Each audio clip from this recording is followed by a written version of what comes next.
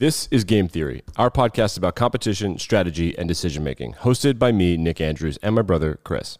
In this episode, is America really falling apart? In recent years, a number of long-form writing has surfaced suggesting that perhaps America's better days are behind it. There are books that dive into the rise and fall of great empires and podcasters like us, drawing parallels, of course, to Pax Romana, the glory days of the Roman era. Most of the writers have the same observations.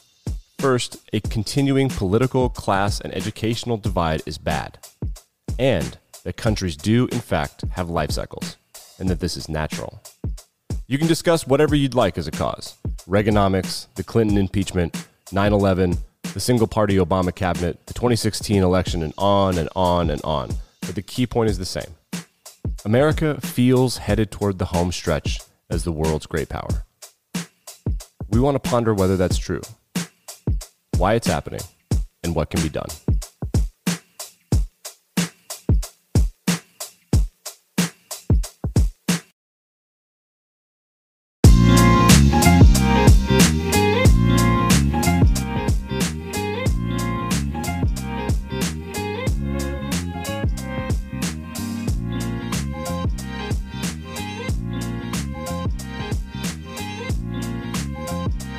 And welcome to episode 76, the 76ers episode of Game Theory podcast about competition, strategy, and decision-making. Because this is a 76ers episode, it's not an episode about basketball.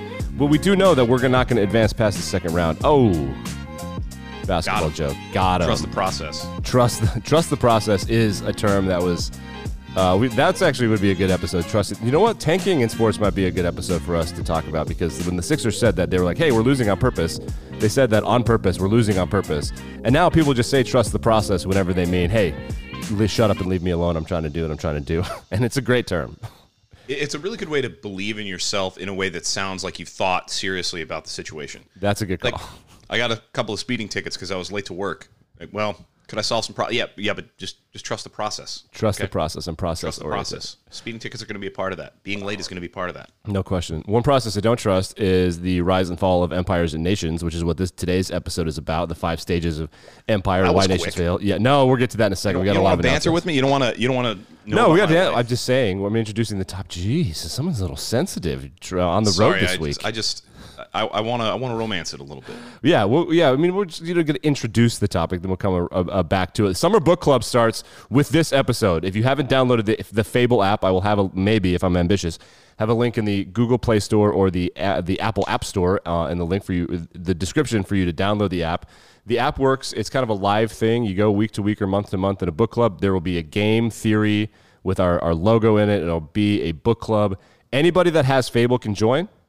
And we're going to go week to week, and then we're going to do a book club episode. That will be a special episode. That's not going to be a real episode, of course, because we wouldn't short the people who don't want to spend the summer reading. I would never besmirch those people. I've been that person for many, many years. No. Consider it a bonus round. Yeah, really. Exactly. It's a bonus round. It is a bonus round. Maybe it'll be on a Thursday or a Saturday or something. I don't know. It'll be something. We'll figure it out, but you'll see it. We're going to talk about The Swerve as our first book in the club. First book. I'm actually really psyched about this.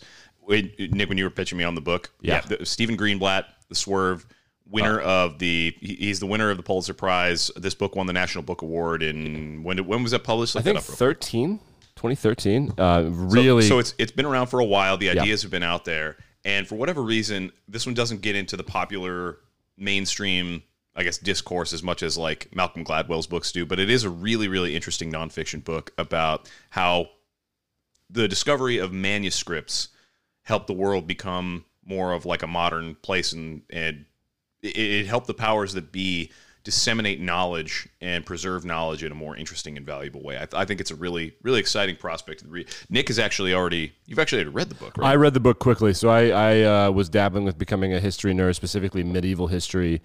And I have a lot of reasons I really like it, and I think it's actually, for where we are in Western society now, would be really important for people to understand medieval Europe and like different factions and kingdoms and things. But it was really interesting and serendipitous for me because medieval history, there's not a lot of sexy things going on until like Lord of the Rings and then Game of Thrones and blah blah blah. Like that's all fun, but that's all fake. Lord of the Rings, that famous chapter of medieval history. Right. Well, that's the thing, and I've actually pitched that. That's my one little bit of scholarship. Somebody said this is a great idea for a paper, and then I said, well, I can't travel there, and they're like, okay, well, maybe next time. I had an academic tell me I had a great idea for a paper, so that was it. But when I was what was the idea? We're not gonna skate past. So my this. thesis We're gonna that need to dig deeper into this. yeah, so I was responding to calls for papers, and I still kind of check and see if there's anything that aligns with either medical media or with medieval history that I could kind of do.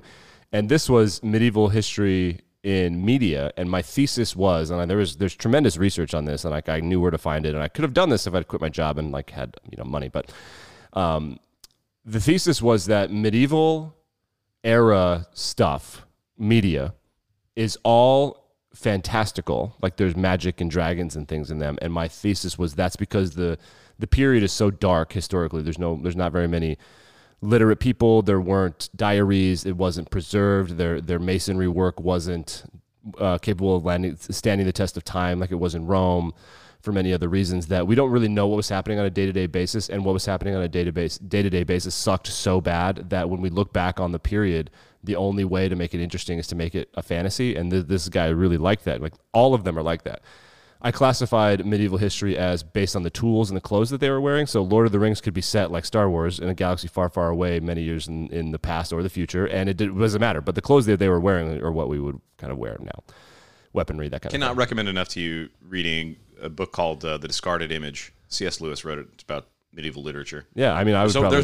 There's much more going on than you might think. Yeah, for sure. It's not necessarily like the day-to-day type of stuff. Right. But this book was it was popular, and it's kind of this book takes place at the pivot of medieval history and the Renaissance, and it's about how Lucretius's poem changed the course of humanities, and it's really cool, and it's got a lot of game theory or a game theory podcast adjacent kind of topics where like this decision, that decision, humanities, what are we doing? How a papal secretary, kind of a nerd, I think he was a monk or he was a holy man, and he was just looking for manuscripts to copy, and he found a lost copy of this book that had been lost for like 1,000 years, and then now here we are having podcasts. It's kind of his fault. What? Yeah, so for those of you who want to get mad at us, and there have been a few. Yeah. First of all, we respect your opinion. Yes. Second of all, we agree with you. We don't like this either. No. But here we are. And most importantly, I guess the question is, when does this take? You said it's at the pivot of medieval history into the Renaissance. So like what, 1417. 1417. Yep. Okay. That actually is a really interesting coincidence for us because the topic of our episode today. Whoa, segue, hit it. Oh, segue. If I might, is using history, especially pre-1500 history, to determine the causes of political crisis and social collapse in societies. What a segue from that? Our boy. And that was, we did not align the book with the episode today at all. We stumbled. That was amazing. Oh, wait, hold on. Thank you.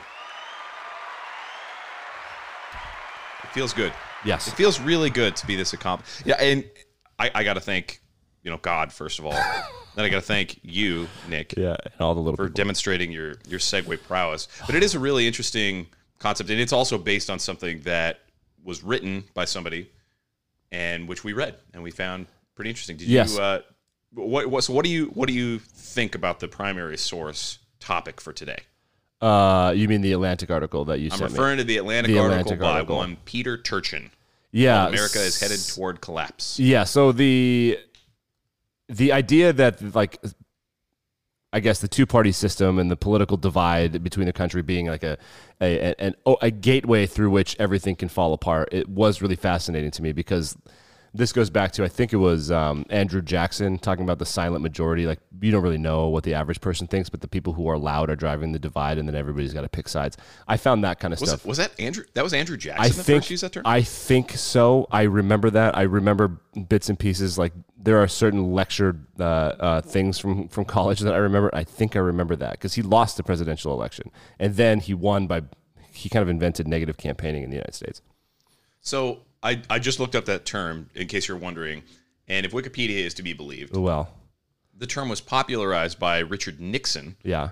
in 1969 when he talked about the great silent majority of my fellow Americans. I ask for your support. And maybe it was. Say what you maybe want about Nixon. And by the way, this is a plug for Dan Carlin's podcast. Dan Carlin is a historian who has just a ton of podcast episodes on really interesting stuff. And he's like a real, no kidding researcher. He's going to give you way better information than we could. No kidding. Like he had an interesting take on Nixon that was like, what there are Nixon is a very charged figure in American history, and he carries a lot of different freight for a lot of different people. But I think there are significant reasons that like Nixon gets a bad rap for good reason, but also Nixon gets a bad rap for not so good reasons. And anyway, regardless, the silent majority it's popular in American discourse now, apparently because of him. It was also employed by Calvin Coolidge in the 1920 presidential election. I don't know about that, and this is just according to the Wikipedia, like I said. So I'm sure you're right that Andrew Jackson has used this term before, but Coolidge and most recently Nixon. I seem to remember that, but I don't. Yeah, I don't. Might be incorrect because I know that he was incredibly mad about losing. Something. Yeah, he's just about an angry losing. guy. Yeah, Andrew Jackson is not. I don't think that we should be memorializing him as much as we are. Great general, bad president. My opinion, but we'll debate that later. Regardless, this idea of the two-party system kind of dividing things, and like there is this or that, when in fact most people are just a Venn diagram of everything. Like, oh, I kind of believe this, I kind of believe that. Which, what a catastrophic failure it would be when most people don't align with either side of a political spectrum or an ideological spectrum, and that people in the middle kind of allow it to fail. But yes, so that's part of it. The other part of today's episode that I find kind of interesting is that people have been predicting the fall of America for a while, in line with the fall of Rome and the fall of Greece and the fall of the United Kingdom and the fall of France as well. So tell us about the article. So this guy, Peter Turchin, this guy he's a historical kind of researcher. He's not a historian, importantly, and that'll come up later. But he actually wrote this article as kind of a promotion for an upcoming book that he has. It's called End Times. Elites, Counter-Elites, and the Path of Political Disintegration. And the basis of the book is some formalized research that he and a very large research team conducted over using data from hundreds of societies across 10,000 years to try to figure out what causes political crisis and what causes social disintegration in a significant way. He says, so in the article, in describing the research for the book, he says, we examined dozens of variables, including population numbers, measures of well-being, forms of governance, and the frequency with which rulers are overthrown. We found the precise mix of events that leads to crisis varies, but two drivers of instability loom large. He said the first is what they are calling popular immiseration, which is when a lot of people experience economic decline at the same time across broad swaths of the population. And then he said the second is more significant. It's elite overproduction, as in the overproduction of elites. So he says when a society produces too many super rich and ultra educated people and not enough elite positions to satisfy their ambitions, that is a driver of political instability. And if I'm looking at this and I don't know, sitting at some truck stop diner in Iowa or something, and I read this article, I don't know why I'd be reading The Atlantic if I was sitting in a truck stop diner in Iowa, but if I did, I would look at that and think about Washington, D.C., and think about the laptop class, like the permanent bureaucratic class of leaders who weren't democratically elected, but who are doing things like national security work and domestic policy and blah, blah, blah. And I would think, yeah, we got too many of those darned elites. And I would think, oh, yeah, this is really great. And so this has been true for 10,000 years. Well, how about that? It's a really interesting premise, and in some ways it does seem to make sense. And, you know, Nick, I know you know a little bit about the Roman Empire. I recently had the great good fortune of taking a class on the Roman Republic, which predates the empire. Right. And one of the main causes of collapse there was the ability of really wealthy, powerful elites like Crassus and Pompey, and then eventually, of course, Caesar and whomever else. Those people were able to use their wealth and influence to get armed forces to be loyal to them personally. And their personalities within the political system became so large, they loomed just hugely, casting a shadow over the entirety of the Roman populace, that it became less about patriotism to the concept of the state of Rome and more about loyalty to them personally. And there just wasn't enough room within Roman society. Like the city was too small. The countryside was too small. The empire was too vastly spread out, and there weren't enough like real handholds of lasting power for people's political ambitions to be satisfied. And that's why Caesar had to like go conquer Gaul, because success in the political system was contingent on success in military conquest.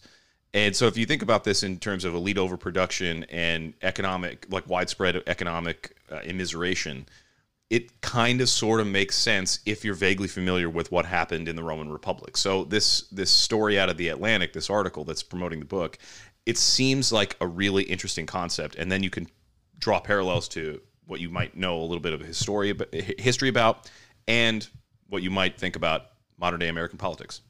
Yeah. So yes. So the Roman Empire fell for a number of reasons, and one of the most interesting things about it is that we don't really know. All we can kind of look back on is see kind of things crumbling and different aspects of things that kind of related to other societies that have crumbled in the interim.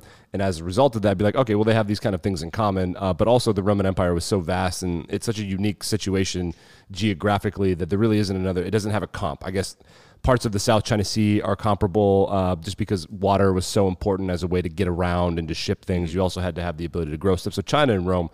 And then I guess you could probably say the Mississippi River, and all of those people have been destroyed in their history, kind of cleansed ethnically from our history books. But the major waterways, the Amazon, those are where people live, the Nile River, because you have to have water for two reasons. One is food, and the other is it's your superhighway. Baby.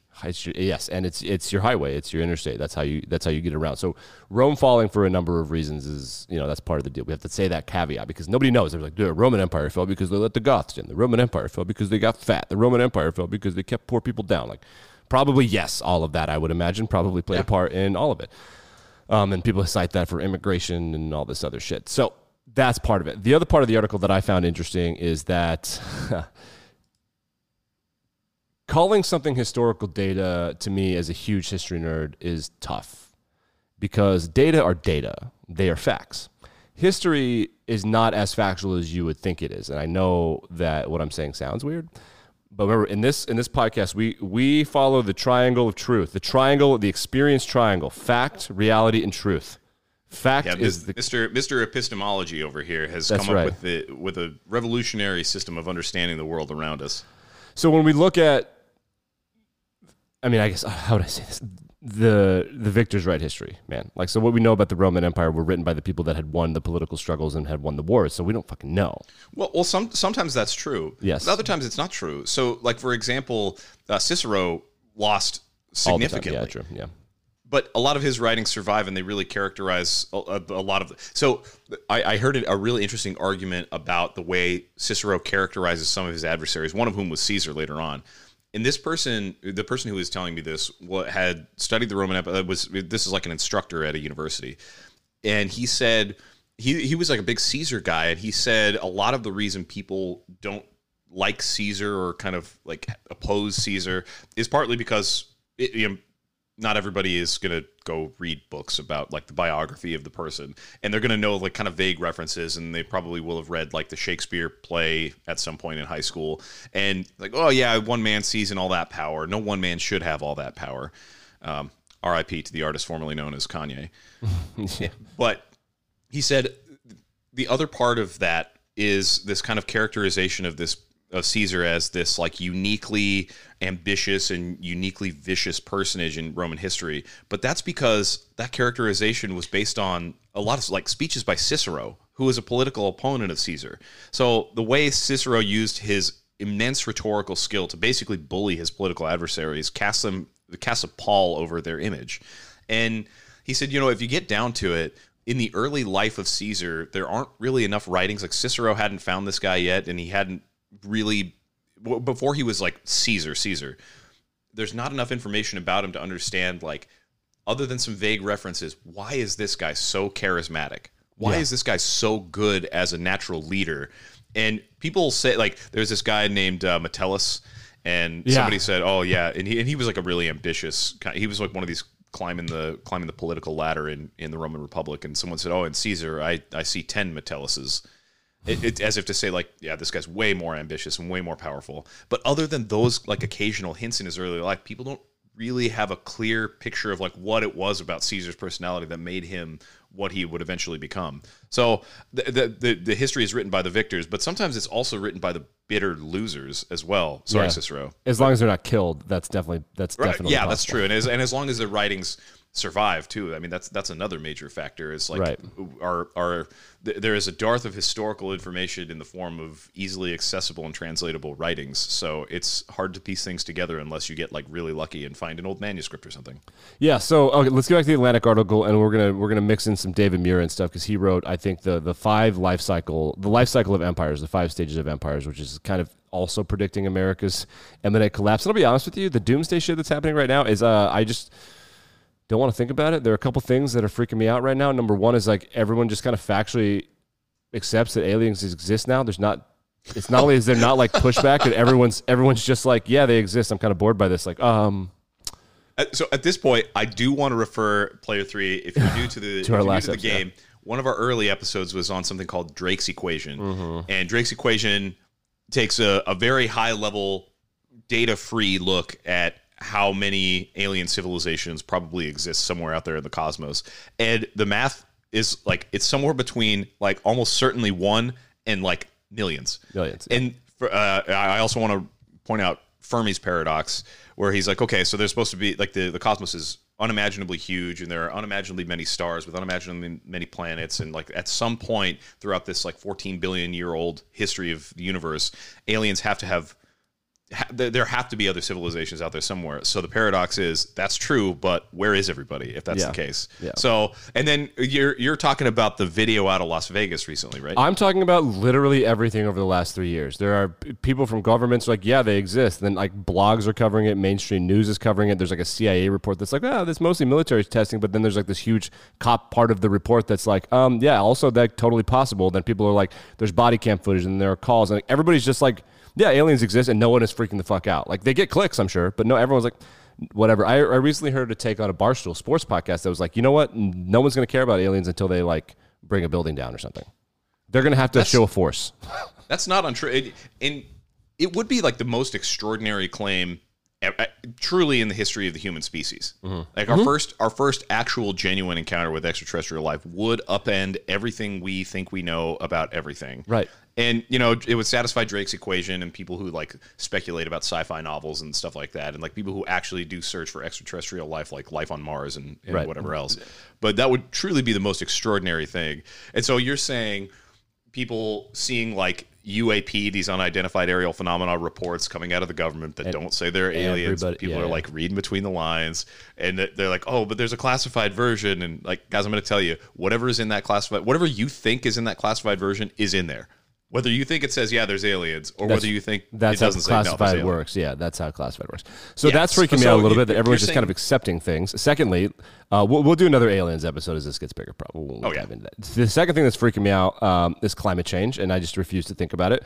The third thing that's freaking me out is actually way scarier, which is this AI stuff. That's starting to. I was an AI algorithm guy, and now I'm like, hey, if we give a robot an algorithm and then make it so it can shut itself off, and then so I don't want to think about that. But the fourth thing is that the most well-armed, violent, cocky country in the history of the world is now careening towards financial chaos. And that, to me, is also part of it. Because while other empires have fallen, and there have been other empires that have ruled their sphere or the globe for much longer than we have, those people didn't have citizens that had weapons of war. That's a good point. Their ability to traverse space, like, I mean, like, physical, I don't mean outer space, I mean, like, transfer themselves and equipment across vast swaths of land and sea quickly. They didn't have that in the way that we do now. That's why airplanes changed warfare so much in World War I with bombing campaigns and all that kind of stuff. They didn't have nuclear weapons, which would cause, like, genuine mass destruction. There was chemical warfare and biological warfare where people would, like, smear shit on arrows and, like, dump hot soup on people and stuff. But that's not the same as, like, a huge mustard gas program as some of the Axis and maybe Allied powers used in World War I. Don't worry about it. And, you know, possibly World War II. But That is a really good point. I mean, the progress of technology has made life better in a lot of ways, but it's also made it a little bit more. It has sharpened the sword of Damocles in a lot of ways. And Love that. Second episode in a row, we mentioned the sword of Damocles. Sword of Damocles, baby. I mean, it's dangling up there. It is. And then climate change could also be another example of that. I think that's less of the sword of Damocles and more of like, in the what's that story that everybody reads in high school, the witches' persecution, Crucible. Crucible, yeah. That's where when they execute that guy by putting the stones on top of him. Yeah, where they're more and more stones, more weight, more weight. Yeah, like if I'm a witch, I'm not a witch. Right. Okay, so the collapse of America is definitely freaking me out. But one of the reasons is that everybody that studies it and publishes a book seems to conclude that this is happening. Now, I understand how media works. It's how I feed myself. So I know that headlines and certain hypotheses and theses are going to move the needle more than others, and that is definitely one of them. But there are some troubling observations that I think both in the Atlantic article and in David Murin's work that, like, wow, America checks a lot of boxes here. One of which is, did you know this? And we'll break down the cycle in a minute, but did you know that one retrospective observation for the end of major countries and empires is the rise of celebrity and in particular celebrity chefs? What? Yeah, so it's not like, hey, there are more chefs and now the country's going to fall. It's like all of these countries that fell, right before they fell, a lot of cooks were getting really famous. And it represents like money and stuff. I've never heard of that in my entire life. Yeah, it's in this book. Yeah, whether or not the conclusion is real or whether or not the guy drew the conclusion are two different things. Yes, he drew this conclusion, or like he reported the observation. Like Rome, because people could afford higher food and you could afford to not care about like farming and doing your manual labor. You could afford to be like, let's follow the chef around. Like I know 5 or 6 chefs by name, and if they own a restaurant in like the 2 or 3 towns I really like, I like going to it. Like I participate in this. I think that Anthony Bourdain is one of the greatest storytellers of my life. Was one of the greatest storytellers. R.I.P. Sure. R.I.P. for sure. So that's one of the 5 cycles. So do you want to get into the 5 cycles and like where America's at right meow? Yeah, I do, because I'm very disturbed. I like Gordon Ramsay, and I watch a lot of his shows. So sure. And player 3, save your hate. You know what? Actually, you know what? Don't save your hate. Bring it on. Hate feeds the dog. I eat hate for breakfast the same way Gordon Ramsay eats that crappy food every time he goes to a shitty restaurant somewhere in the middle of America. That's what I eat. So bring it on. I love Gordon Ramsay, and I am not afraid to admit it. Yes. I also, he's one of my favorite TikTok genres is him, liking when he reacts to people making beef Wellingtons, and when they do a good job, it's like a big deal for them. And I like that. Oh yeah. Positive reinforcement. It's a great genre. Okay. Here are the 5 cycles of empire, the life cycle of an empire. 1, regionalization. 2, ascension to empire. 3, maturity, not maturity, maturity. Shut the yes. I can just imagine like President Nick Saban. Well, if we're going to continue to have a world-class program, proceed further into maturity. Maturity. Yeah, and what we really need as a country is for him to coach us.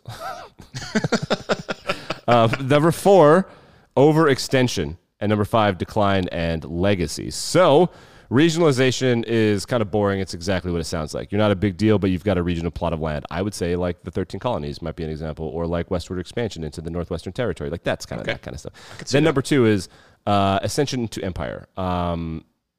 Yes. So that's when like you win a couple wars. Now there's real territory. For us, our ascension to empire was between the Erie Canal. People don't give that enough credit. That's why we were the greatest country in the world. That led to winning the world wars. The Erie Canal is like the most important engineering project in American history by far. One of the most important engineering projects in the history of the world.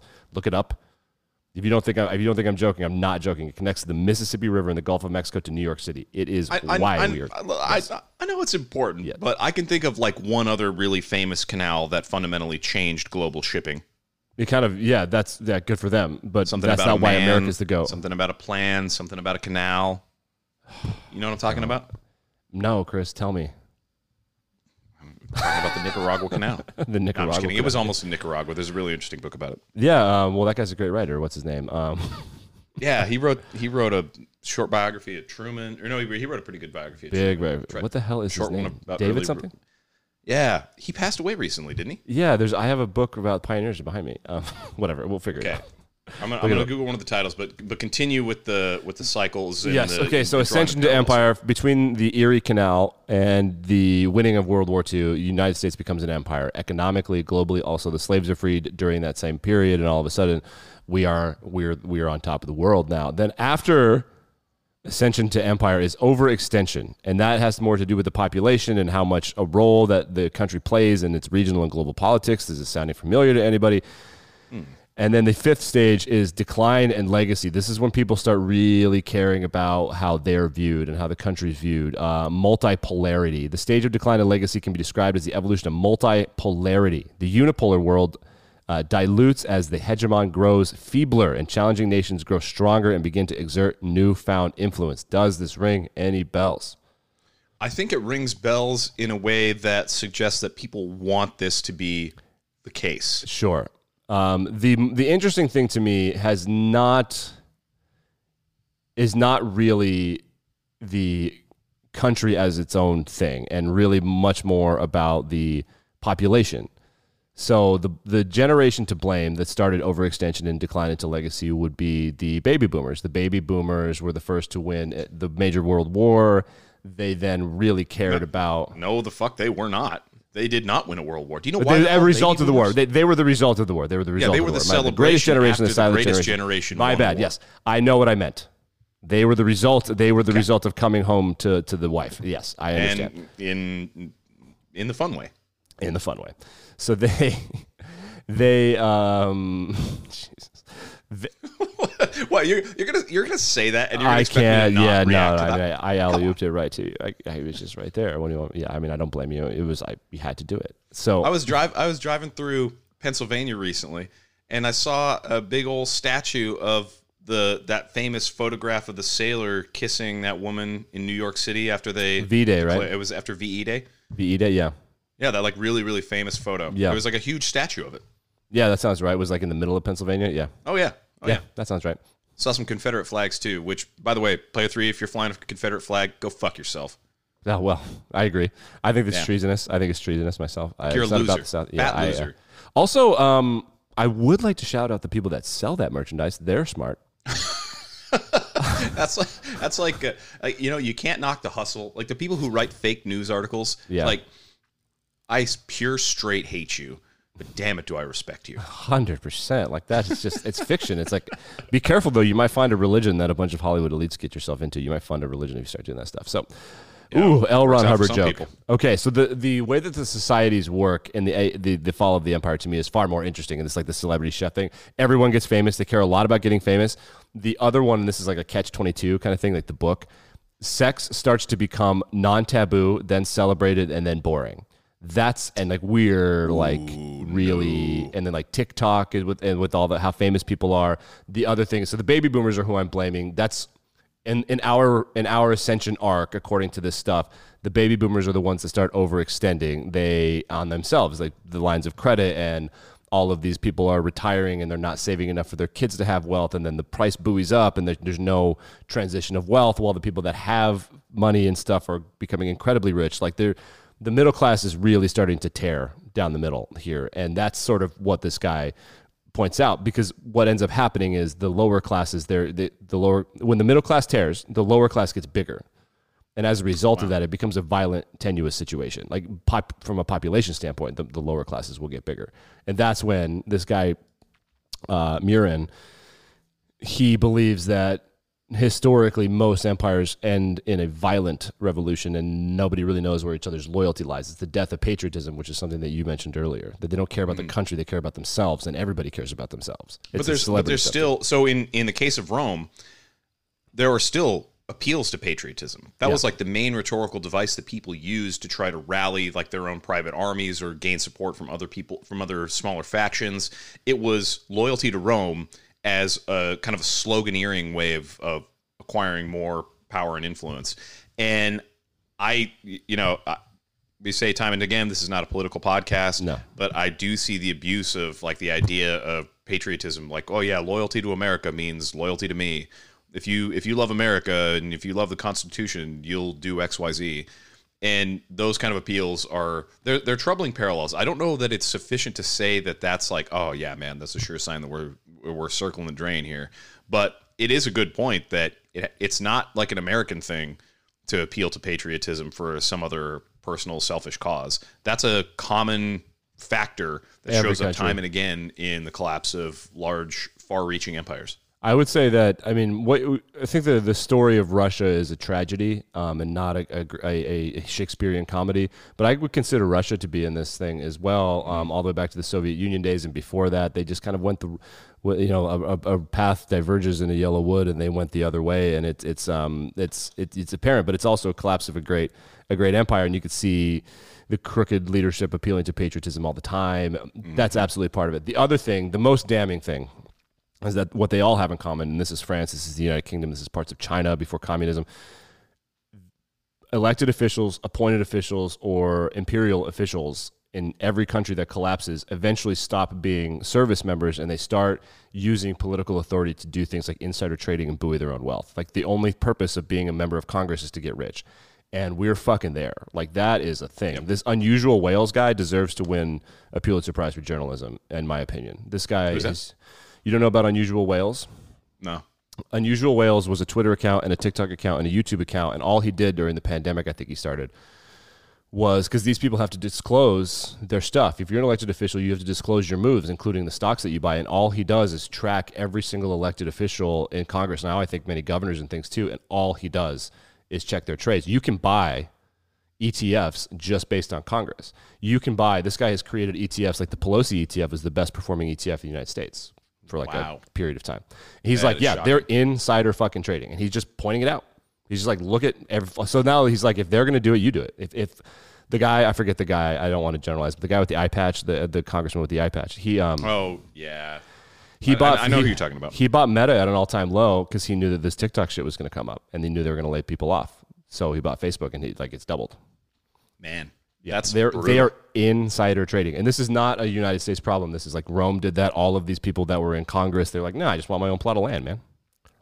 Wow, that's really upsetting. Yep. I don't know that it's as easy to draw those same parallels to an example like the Roman Republic because, I mean, I don't know if there are like parallels to insider trading, and a lot of the politicians were much more brash about it. I mean, they were just more brazen.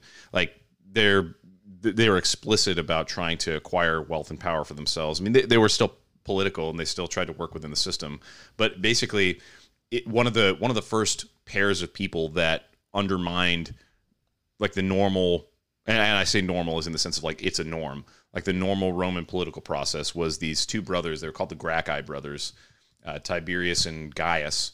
And one of the things they did was they wanted to reform the land, and I won't go into the details because I don't know them super well, but I do know that one of the priorities that they had was like, okay, we have to secure land for people who leave their farms to go fight in these like overseas or abroad conquests, and they go on a seasonal basis, and a lot of times these guys would go fight, and they would come back, and their wife and children couldn't tend the land, so people would just buy it up. Yep. And Tiberius Gracchus wanted to reform that, so to say like, okay, there's an upper limit on how much land you can get, and we're saving that for the people who come back from military campaigns.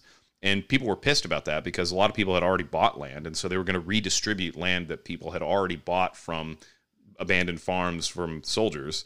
And so it was against the interest of the elites at that time. And in the very short story of what Tiberius Gracchus did was he circumvented the Senate he became a tribunate of the plebeian class, like the lower class of like menial workers, and he was able to get legislation passed by basically like ramrodding it through with that channel without the approval of the Senate. And a lot of this is because there wasn't as much of like a formalized legislative structure in the way that like you can't do XYZ or there's a procedure for every single process. And a lot of it was based on norms. Like it was the norm to go through the Senate to approve legislation. And this guy knew that if he was going to follow the norm, then he wasn't going to get what he wanted. They weren't going to approve the idea. So he just went around that. And so all of this to say, like, there may not be like an insider trading parallel, but there certainly was it became normal for people to go around the established like way of doing things, even though it wasn't illegal. they kind of undercut the norms-based structure there. And one of the consequences of this, like the last thing I'll say about Tiberius Gracchus, he was killed for this. Yeah. There had been cases of political violence before, like in the Roman kingdom, before it like really became a republic and had a constitution and all that. But he was really the first most prominent case of political violence where he did something that was legitimate. He did something that was disfavorable to the interests of elites, and he was like publicly killed for it. Like a mob went after him and beat the shit out of him and killed him because he passed land reform legislation that took land away from wealthy owners and gave it to people who were like fighting to win glory for the Roman Empire. Yeah, and that's kind of what feels like is happening right now. Like the only billionaire in the world that I feel like has complete favor without being questioned by anyone, and I mean this seriously, is Taylor Swift. Well, you obviously weren't following when she was dating that guy that people on the internet really she hated. Wasn't dating him. She was banging him. Everybody likes a rebound. Come on now. Well, I don't know if you know this, Nick. Taylor Swift fans have unionized. Do you know how much effort goes into fan work? That. If honestly though, I hope that they get it, and I will tell you why. Because I would like to unionize against my favorite sports teams and make decisions for them. Yeah, I also want to share the management of the Detroit Red Wings. That would be great. I would like to be part of the deal there as a fan. I have put in far more work than the ownership has to winning championships. So I have seen that. Go ahead. No, I was just going to say Taylor Swift is an ethical billionaire. All other billionaires, allegedly ethical billionaire. Every other billionaire, we're going to do a Taylor Swift episode. We'll talk about that because she is really interesting. Every other billionaire is not only questioned, is somewhere between questioned and hated. Like Mark Zuckerberg walking down the streets of like Dallas or Manhattan might not be a safe situation for him. Yeah, no, I think that's a occupational hazard. Yeah, which is crazy because like it used to be, he was celebrated not 10 years ago. And I think sometimes it's because their decisions are so public. Sometimes their decisions are so bad. I think some people are repulsed by the idea of others accumulating wealth. And I think a huge chunk of this, of like generalized billionaire disdain, is just good old-fashioned jealousy. Yeah, I don't think that's not a factor. And anybody that says it's not is probably lying to themselves. I agree. No, I completely agree. I think it's kind of all of it. And you see, like, I mean, the French were the most, I mean, French get a bad rap, man. Their history, they're way more violent and badass than people think they are. They just killed them. Yeah. They just rounded up essentially like what are the metaphoric billionaires at the time, and they just murdered them.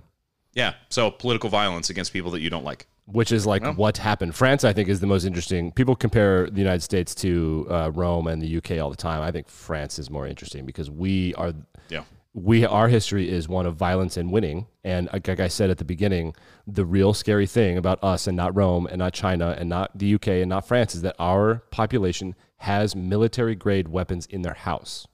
Truly. Like and a lot that's of them, all over different. the place. Yeah. So like, I mean, we think about January 6th, the insurrection and all of that. And like the worst case scenarios for all of this, like I said to someone, the worst case scenario of January 6th isn't that they overthrow the government and they kill a senator or two. The worst case scenario is that we watch on live television as the National Guard shows what the pawn level of our army is capable of. That's the worst case scenario. Truly. Like if they had, like, one person was shot and killed for trespassing. Yeah. And like, look, man. You want to see... It is what it is. And that's like, we've been close with the George Floyd protests and some of the riots and marches where police are kind of getting a little aggressive and counter-protests, and the National Guard has to be called in. Like, these are the weekend pawns. Yeah. The Marines and the Army, like, that's against the insurrection, people being mad, it would be a half an hour workout for them. Yeah, if they had started shooting, if they had started, like, that would have been truly, like, catastrophic collapse. That would be chaos. At that point, you're like, this is, and then the citizens now understand what is happening, and the National Guard are like, this is the low level. You have no idea what's out there. Dude, it's crazy. Right. So that's, to me, is like where this gets really scary. Because like that, we were fucking close to that happening a couple times. Yes, we were. But I do want to circle back to the Atlantic article, and I said something early on where I kind of hinted at this being like one guy's opinion. You know, he wrote a book, and like I said, this Peter Turchin he's a no kidding researcher. He's a PhD guy. He's a faculty at the Complexity Science Hub Vienna. He's been a project leader there since 2020. He's written some books, and he studies this intersection of like the progress of society and historical macro sociology and mathematical modeling of long-term social processes. And one of the claims in his bio is that he is a founder of the field of cliodynamics, CLIODYNAMICS, cliodynamics. And so I looked that word up because I had never heard of it before. And the Wikipedia says that it is a transdisciplinary area of research that integrates cultural evolution, economic history / cliometrics, macrosociology, the mathematical modeling of historical processes during the longue durée, and the construction of the analysis of historical databases. And then this sentence is the key thing here. Cliodynamics treats history as science. So in other words, this guy, Peter Turchin, and his research team at the Complexity Science Hub in Vienna, in writing this article and in writing this book, they're basically applying analytics to history. Yeah. And that's fine if you want to do that. But I think it's very dangerous to make extraordinary claims that are made like in this, that they're these, like, we've identified 2 key factors that are always present: economic immiseration and widespread portions of the populace, and overproduction of elites, because they base the study on a database of hundreds of societies across 10,000 years. It is really, really shocking that fewer people are not more vocal against this. So I want to give a shout out to a Twitter user named Brett Devereaux, who I think is, according to his bio, I think he is an historian. And he said, I want to focus on one claim here, referring to the Atlantic article, because the idea that you could do this over 10,000 years is not very good. In any event, his issue with the claim is, he says, we can't measure either of his 2 factors, referring to Turchin's 2 factors, mass immiseration and elite overproduction. We can't measure those factors with any precision in the deep past. So then he starts talking about the Roman Empire. So we've talked about it in this show, and there are some parallels based on what we know and don't know. But he says to take the Roman Empire, which is by far the best evidenced ancient empire, except for certain Chinese dynasties, we have no idea how the size and shape of what constitutes an elite is changing over centuries, or even how many elites the Romans actually had. We have the writings of people who are like the winners of history. We have some of the writings of the people who are losers of history. We have like rosters of names and stuff like that. But the Roman naming conventions and the way that they tracked time was very, very, like, they didn't have a BC reference. So we've had to retrospectively project that map onto, like, it was the Gregorians, right? Like in the 1500s, they invented BC, I think. Well, I don't know about 1500s. They invented the calendar, but at some point, I mean, maybe they did. But the point is, we know how certain subgroups of the elite are changing, and that's based on the sources that we have.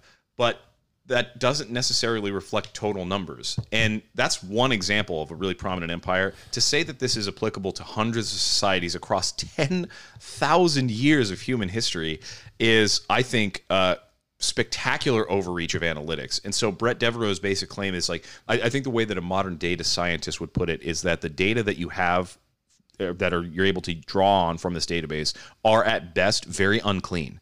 And if you're working with unclean data, the results that you get from mathematical analysis are very, very likely to be skewed.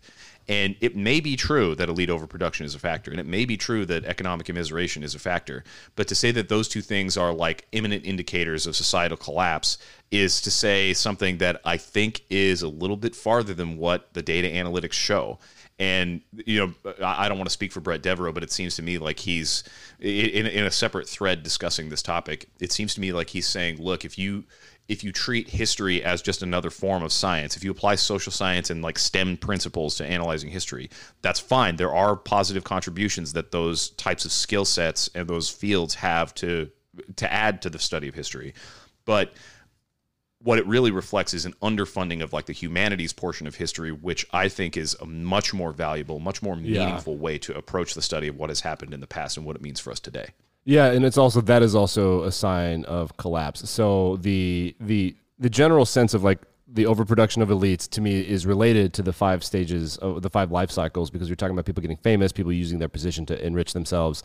And then wealthy people maybe not either doing the right thing or not wanting to be taxed or just not wanting to deal with the whole hamster wheel. And again, the morality of who should be forced to do what, to me, is really tricky, because like or hate billionaires, they're also people with rights. I mean, like, that's just a fact. Like, that's, yeah, it is. I don't know what to say. So like, that's who should be forced to do what is always tough. Now, the idea that, like, as a person who loves history, like a big history nerd, History will one day be science, no question. With the invention of Google, you think so? You will be able to analyze what was happening in every swath of demographic in life forever. Like that, there is so much fucking data. If it ever becomes that's an extraordinary claim, and 100%. I'm on board. Like, think about it hard. So, like, right, all of our big questions of history, there are things that we don't know. We color in with primary sources. There will never be those questions again. Like in 150 years, they will not have questions about that of our life. They will get to know whatever they want. But I think it's one thing to be able to even like look at historical data, like look at examples of like videos of that people take of their lives, or like location information to show exactly where people were at what times and be able to piece that together. But it's another thing to be able to extrapolate a story out of that. I mean, yeah, sure. you can put a plot of mathematical data on a graph and say like, look, here are peaks and valleys. But it's another thing entirely to be able to interpret that in a meaningful way. And I don't think it's possible, even if you have like AI and even if you have analytics. And by the way, I'm still on the AI is not real train. I think it's just really good computing. But even if you have that really advanced computing capability, and even if you can inject like an artificial intelligence interpretation of what's happening, I still think like the information doesn't speak for itself. Even after you massage the information. No, it'll be different. Well, I think it'll be different. I think it'll be easier for people to get a clearer picture of what this time and place was like. But I still think it's impossible to truly embody the experience of any other person on Earth. So to like say that like history is going to be science, I mean, that is quite literally a science fiction concept. I mean, the Foundation series, beginning with the novel Foundation, right. That was written by Isaac Asimov. They basically, I think they invented the Hugo Award. They probably did. Isaac that sounds Asimov right. thought it was. Yeah. He just assumed it's like, oh yeah, this is a posthumous thing for J.R.R. Tolkien, and like, no, he won it for Foundation. But the plot of Foundation is that in the waning days of this far-flung future galactic empire, this guy has developed an algorithm using something that Asimov terms psychohistory, which is a new and effective mathematics of sociology.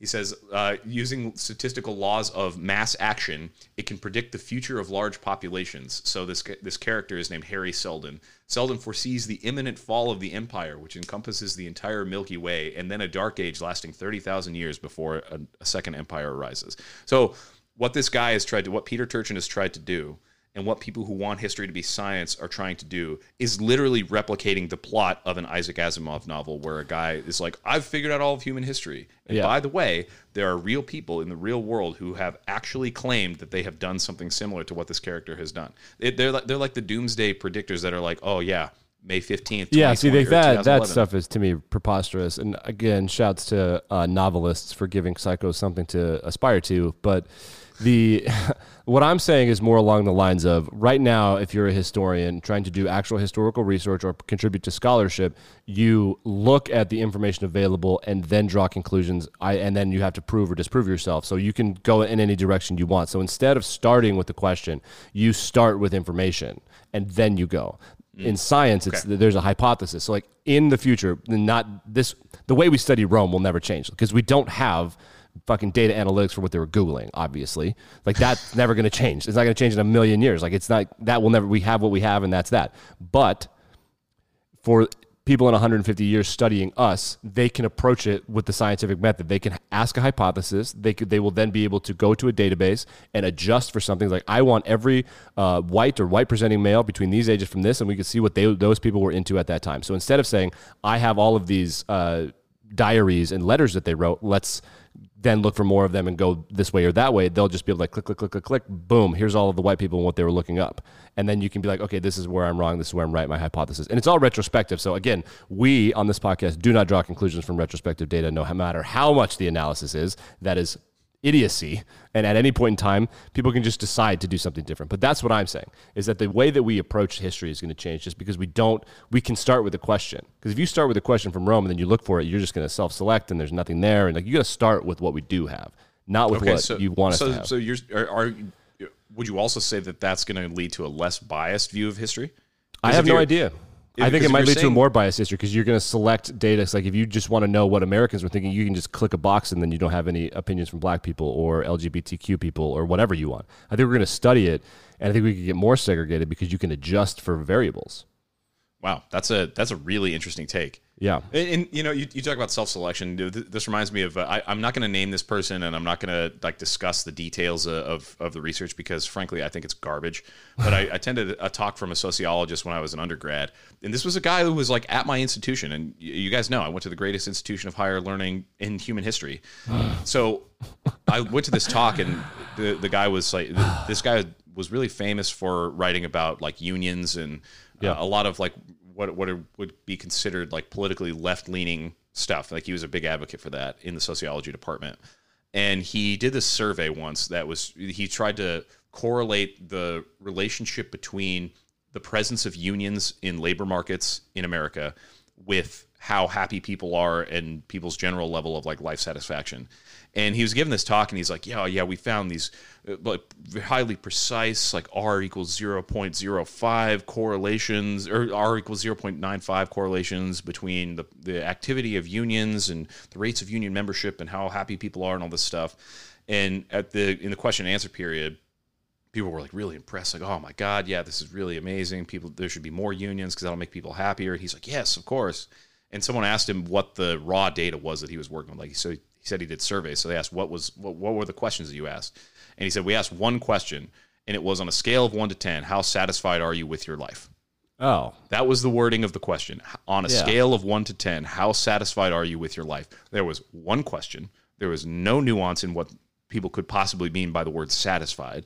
There was no elaboration, nothing other than this one single question. And this guy took this and just sprinted ahead with it to the conclusion that he had already written about in a multitude of places, that more unions are better for people's happiness and well-being.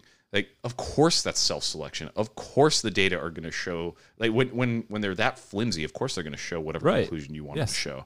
Exactly, because he doesn't have like whatever this or that. And then the definition of happiness. He chose not to go deeper and ask any questions beyond the surface level of like how quote unquote satisfied are you with your life, and do a bunch of mathematical analysis on what really are pretty lame data.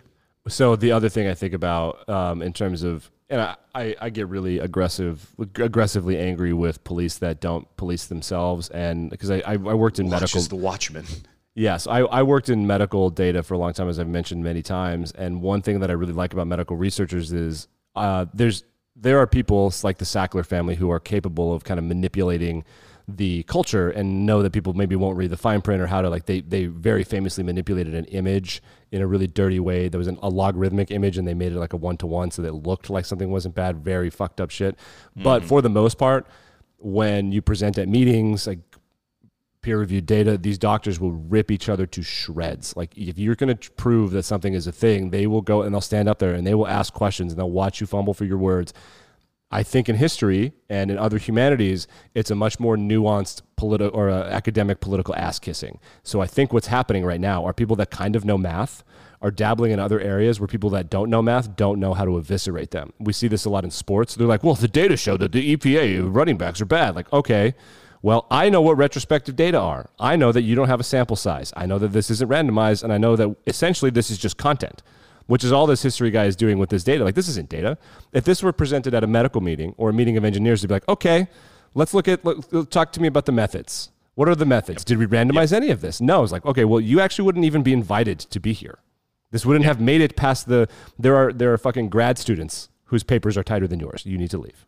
Yeah, there's subtlety and nuance that have to go along with this, and like the assumption that you can just use data analytics methods. Like we've talked about this a number of times on the show. There's another article from The Atlantic that I think we've also talked about before. It's called "We Need a New Science of Progress" by Patrick Collison and Tyler Cohen, and they argue, human progress is understudied. We need to research the ways that societies came to be where they are.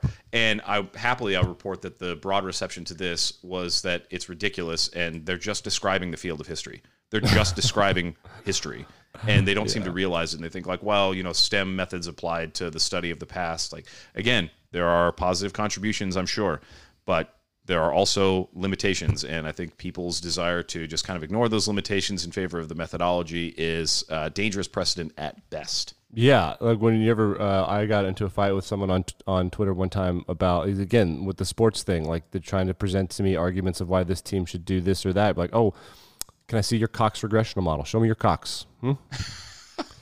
Because I know That's not real. Because I know what a P is, and I know what confidence intervals are, and I know what the number should be. And you just told me that the average and median of this, like, no.